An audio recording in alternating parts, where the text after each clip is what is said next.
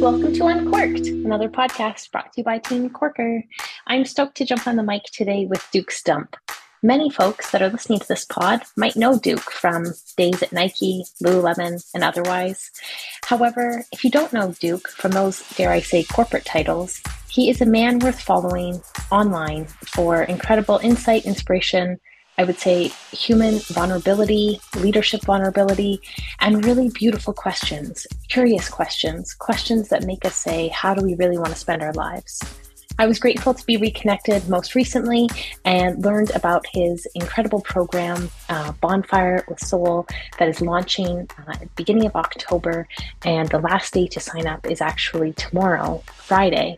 And that is why this podcast is coming out when it is. So if you happen to be one of the lucky ones listening to this on the day it goes live, the reason it's here is because we want you to join us and sign up to come around the bonfire. If you're listening to this not in time to sign up, I'm hopeful that there will be another cohort that you can jump in on as well. Without further ado, I'll leave you here with Duke Stump. Enjoy. Duke Stump, welcome to the pod. I am really, really grateful that you said yes to this. I'm in the house of Corker. It's good. I like it. In the house. Well, I'd like to begin by you telling us who you are. Duke Stump, it's 2023. How would you like to introduce yourself? I am an introvert that every now and then becomes an ambivert. I live in solitude here in Ojai, California. And I'm just curious around how things are built. And I like to build things, truthfully. I guess that's the way I put it. And above all else, I'm just a grateful family man with an amazing wife, two amazing young women as daughters. So cool. I love listening to how people introduce themselves, and I love especially hearing this about you because there are so many words that we use to describe you that I'm like, oh, I wish he knew this. I wish he saw himself this way. And I'm sure you may or you do. There's something about your ability to tell stories and connect human beings on things that really, really matter. I'm going to plug this now that if you don't follow Duke Stump on LinkedIn, who may or may not accept your LinkedIn invitation, but you can follow your wise musings. And there's something to be said about how you're weaving together your Sunday night tales. And that to me has a lot to do about humanity and storytelling. And I want to start there and ask, where did the curiosity get sparked that telling a story may make a difference in someone's life? Oh, I mean, I think in many ways, it probably started in university when I went to University of Vermont, and I just I was taking business school classes, but I was watching Ben and Jerry's down the street. This is the mid 80s when they were really on this like crazy adventure. And I marveled at how they were able to celebrate this thing, in a pint of ice cream. But I think it really took flight when I got to Nike. That was the first place I joined my professional career. And I was there for almost 16 years, but that place was just a house of storytellers. And you had to learn how to tell stories. In fact, my first job was in Econ, which is Nike spelled backwards. And you're a tech rep. And I was based in Los Angeles. And you had to go to the stores before or after they closed to introduce the new product. And what you learned really quickly was retail's hard. You showing up before or after hours. If you just like, hey, here's a new shoe, you're done. And so you had to really be able to romance what was being shared in a way that would connect with people. And so I think Nike, in many ways, was where I just learned the ultimate power of story and carried that forward. Yeah, so cool. If you ever have a chance to interact with Duke in real life, you'll know that there's no shortage of incredible, inspiring, down to earth, Ojai, horse, and beyond stories for you to share with us.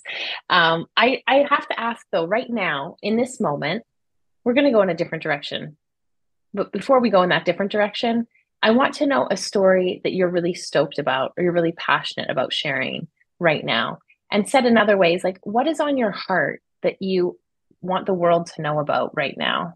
Well, what's interesting is like I spent 30 plus years helping to build other people's things, which I really love. I mean, I like in many ways being behind the scenes, building things, helping bring them to life, whatever, in whatever capacity that means. but now creating my own thing. And I started it in COVID called Bonfire with Soul. It's this course. It takes a lot for me. I mean, on one, I'm going solo in many ways. So that's scary as shit. It's like, okay, I'm throwing this out there. But also at the same time, I've always had this itch or this yearning to be able to express how to build something in a unique way. And I think in many ways my heart beats hardest around that, just because it's, you have the emotion and the energy of like, oh my God, like every day of like being an entrepreneur, like will it work, will it not work, like that. I love actually that mental struggle. But also I think just following up on something that has been resting inside me for a long time. Yeah. Okay. We're going to go to Bonfire with Soul because we're publishing this episode off cadence of how we publish, simply to let folks know that there's still time to sign up. And that feels really, really special. So I want to dive there. Yet you just said something that I feel is really deserving and worthy of us hearing more about. And that is the entrepreneurial itch that you had to scratch. And with it, the highs and lows. And it's very different coming from a 30-year career with big brands and big jobs and big titles and big budgets.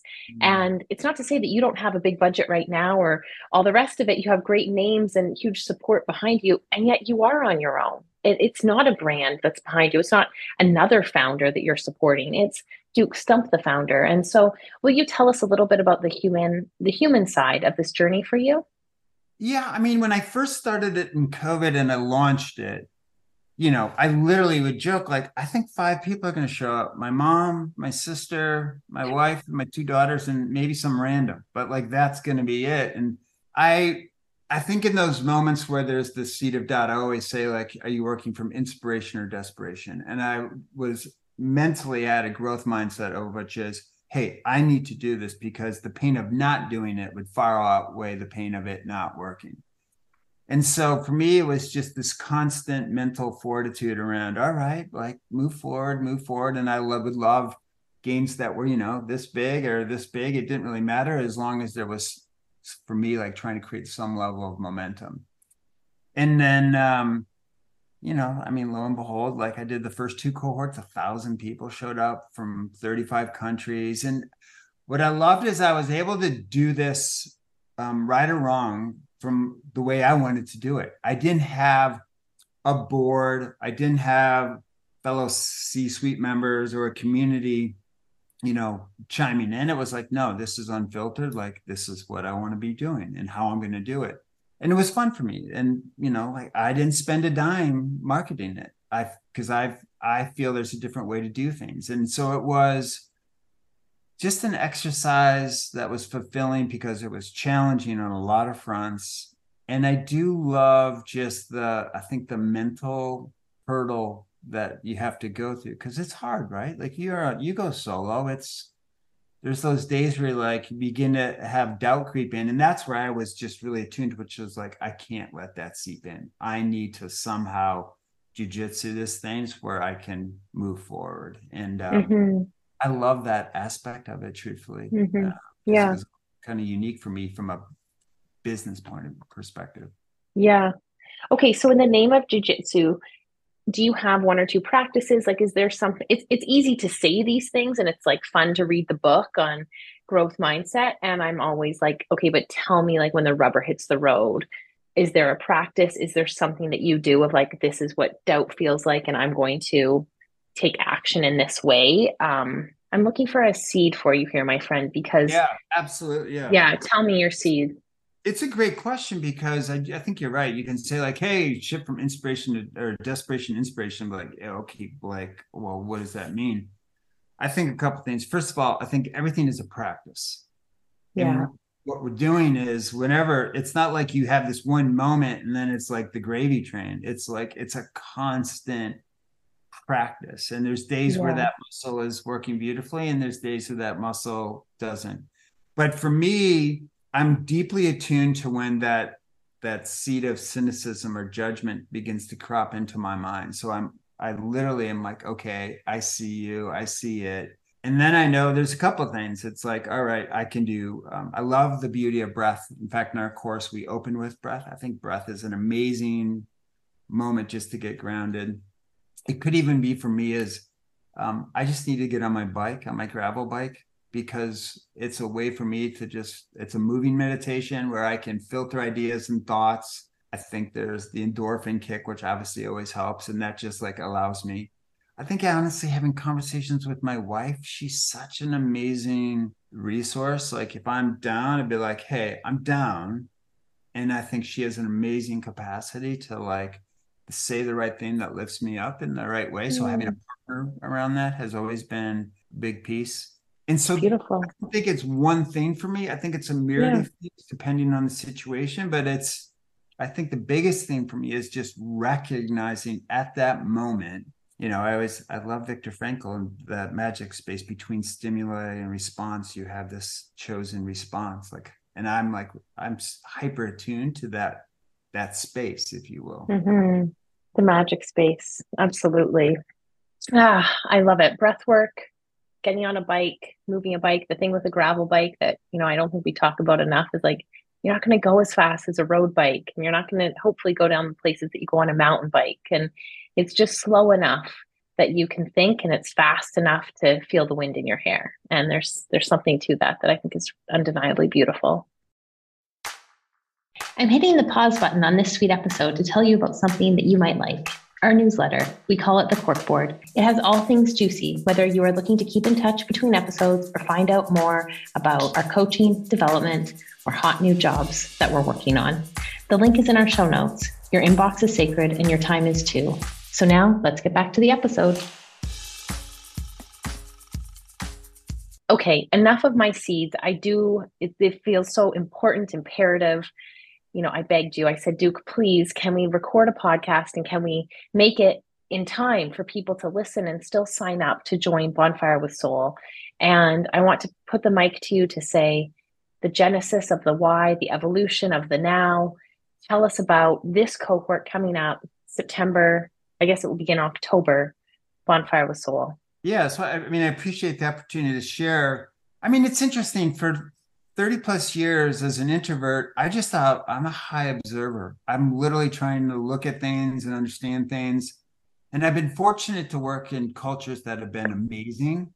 I've been fortunate to work in cultures that have been less than scintillating, truthfully, because I think there's amazing learning there. And throughout it, I've adopted a series of 12 principles that I utilize. And what's interesting, first of all, is I don't really read a lot of business books. My inspiration comes from things outside of business. I love the natural world, things like biomimicry, which I've been a part of. I love horsemanship. I love Buckminster Fuller. I love Jiddu Krishnamurti, the famous philosopher here in Ojai. But I love the confluence of this diversity of thought from outside of business. And so I created these 12 unique principles, and really each principle also has a burning question. And as an introvert, especially in a C-suite, it's an interesting cocktail. Like um, you're in this environment where there's a lot of energy, and my thing is like I'm always corner seat. I can't sit in the middle of a table. I got to have a corner seat. But I like the listening to understanding it, and I've always felt there's another path for how to do business. And I don't think we focus enough on the human skills within a business: empathy, compassion, courage, rigor. And that's why I created Bonfire with Soul. It was really like, and I half jokingly said my goal is to obsolete Harvard Business School. Um, and half joking is kind of right. Obviously, I'm not going to obsolete Harvard Business School, but the idea of like, why are we not challenging the dogma that is connected to business? And then the other thing is, if I look at the state of business and culture today, it's pretty tragic, truthfully. 80% of people aren't engaged at work. 45% of people wouldn't wish their job on their worst enemy. All these crazy stats that are out there. And you can see it. You don't need to even look at the stats. You can just talk to people in conversation. I believe if, great brands have great cultures. So what does it mean? And what are the conditions to create a brand that can flourish. And that's really what Bonfire was all about, is all about. It's a different perspective on business. Mm-hmm. And it brings in a greater sense of humanness, Mm-hmm. beyond just, businesses, numbers, and, things. Mm-hmm. Well, I want to add to that, that what I feel really drawn to and excited about and so clear on is that it doesn't matter how you're defining business. It doesn't matter, what you might sit at a boardroom table, you might be a hairdresser, and all of that is equal in this world of business is how we're choosing to show up and be a contribution to other folks. And it feels, I couldn't reiterate your words enough. It feels so tragic to me that people think that it's about some product and are forgetting that the journey of getting whatever this product is out to the world is our humanness, is our human interactions, relationships, how we talk to each other, how we schedule meetings. And it hurts my heart to think that a robot can take over for the power of working with really inspiring people. Like, let AI be AI. I get it. There's a time and a place for it. And I'm not going to be inspired by a robot. I'm going to be inspired by a story that another human is going to tell me about how they made a dent or a difference. And I think that you missed out on that part, which is telling us about the guest speakers and the other folks that are part of your faculty, which are ever changing, yet still so important. And how do you choose them? And how did you decide to make them a part of this journey? Yeah. So for years I was co-host and co-curator of this thing called the Do Lectures USA, and the Do Lectures has been billed by the Guardian as one of the top 10 idea festivals in the world. The curation aspect of that is what I love, the ability to invite all these different voices. It's like kind of putting together a jazz band. It's like, all right, you're all going to play different instruments and you're all uniquely different, but how do you come together and really just create this beautiful vibe or verb?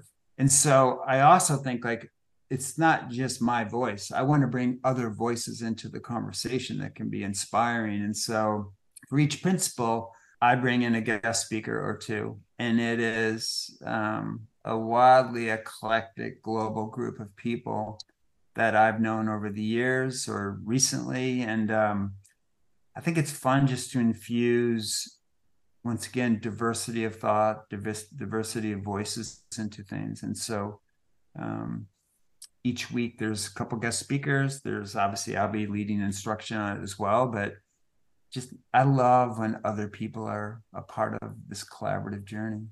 Mm, I love that. I want to know, you said 80% of people are unsatisfied at their job right now, and beautifully shared that you don't have to read a stat to know that that's true. I don't think, you can sit at a dinner table and ask friends who's stoked and who's not. Right. My last question for you around this is, if I'm part of the 80% or I'm part of the 20%, should I come? Like, is Bonfire made to set my soul on fire when I'm disgruntled? Or do I need to love my job? And is this going to be like gasoline on the fire? I appreciate that question because I don't think there's a bias. And let me express it this way. Please. I didn't, I don't, here's one of the things I challenge. I think a lot of times in business, we're like, hey, what's the demographic that's a part of what you're doing? I feel like that's not the right question. I think what's important is, what's the universal mindset that you can share, that people can galvanize around? And for me, the universal mindset is this desire to find the optimistic rebels that want to unlearn business as usual. And so if you're in that 20%, to me, there's a lot of people who are curious about, hey, is there another way? And so it's both people that are content and discontent. And what's interesting is, when I looked at the first two cohorts of the 1,000 people, I mean, it was executives at Patagonia, Apple, Nike. It was someone making custom motorcycles in Tokyo. It was a coffee barista in Cornwall, England. It was a university professor at University of Chicago. It was all over the map. And so once again, I think for me, it's not even 20 or 80. It's like, there's this mindset. And does that are you curious enough to want to be, to learn more, be a part of that? And that to me is what was interesting about the gravitational pull of what brought people into the course. Mhm.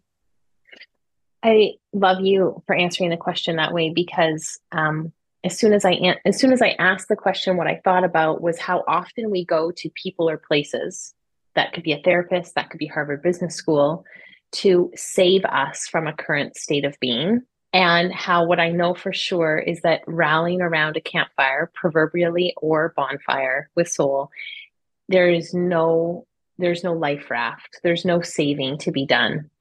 And I think that that metaphor is so important to remember, that we don't need to go externally to be saved from a situation. We can gather and rally, and to your point, like, let's get rebellious in what's possible, because this is Earth School and we're going to spend time within a business, maybe working for ourselves, maybe working for someone else. And this is our opportunity to live. And I'm like, can we grow things together, Duke? Like, can we get in the soil? Can we light fires and stay warm together and eat s'mores together? So I hear you. Let's crack the demographic. Let's ask different questions. And that alone is so powerful. Who are you going to ask different questions? And what are the questions that aren't being asked? I think what's interesting too is what's the role of inquiry versus statements in our world. I think a lot of times, like in most environments, everyone's making statements, but what's lost is the beauty of the beautiful question. And I think that, to me, that's what in the course, like, there's a principle, but for each course, there's a burning question attached to it. And I want people to be in inquiry.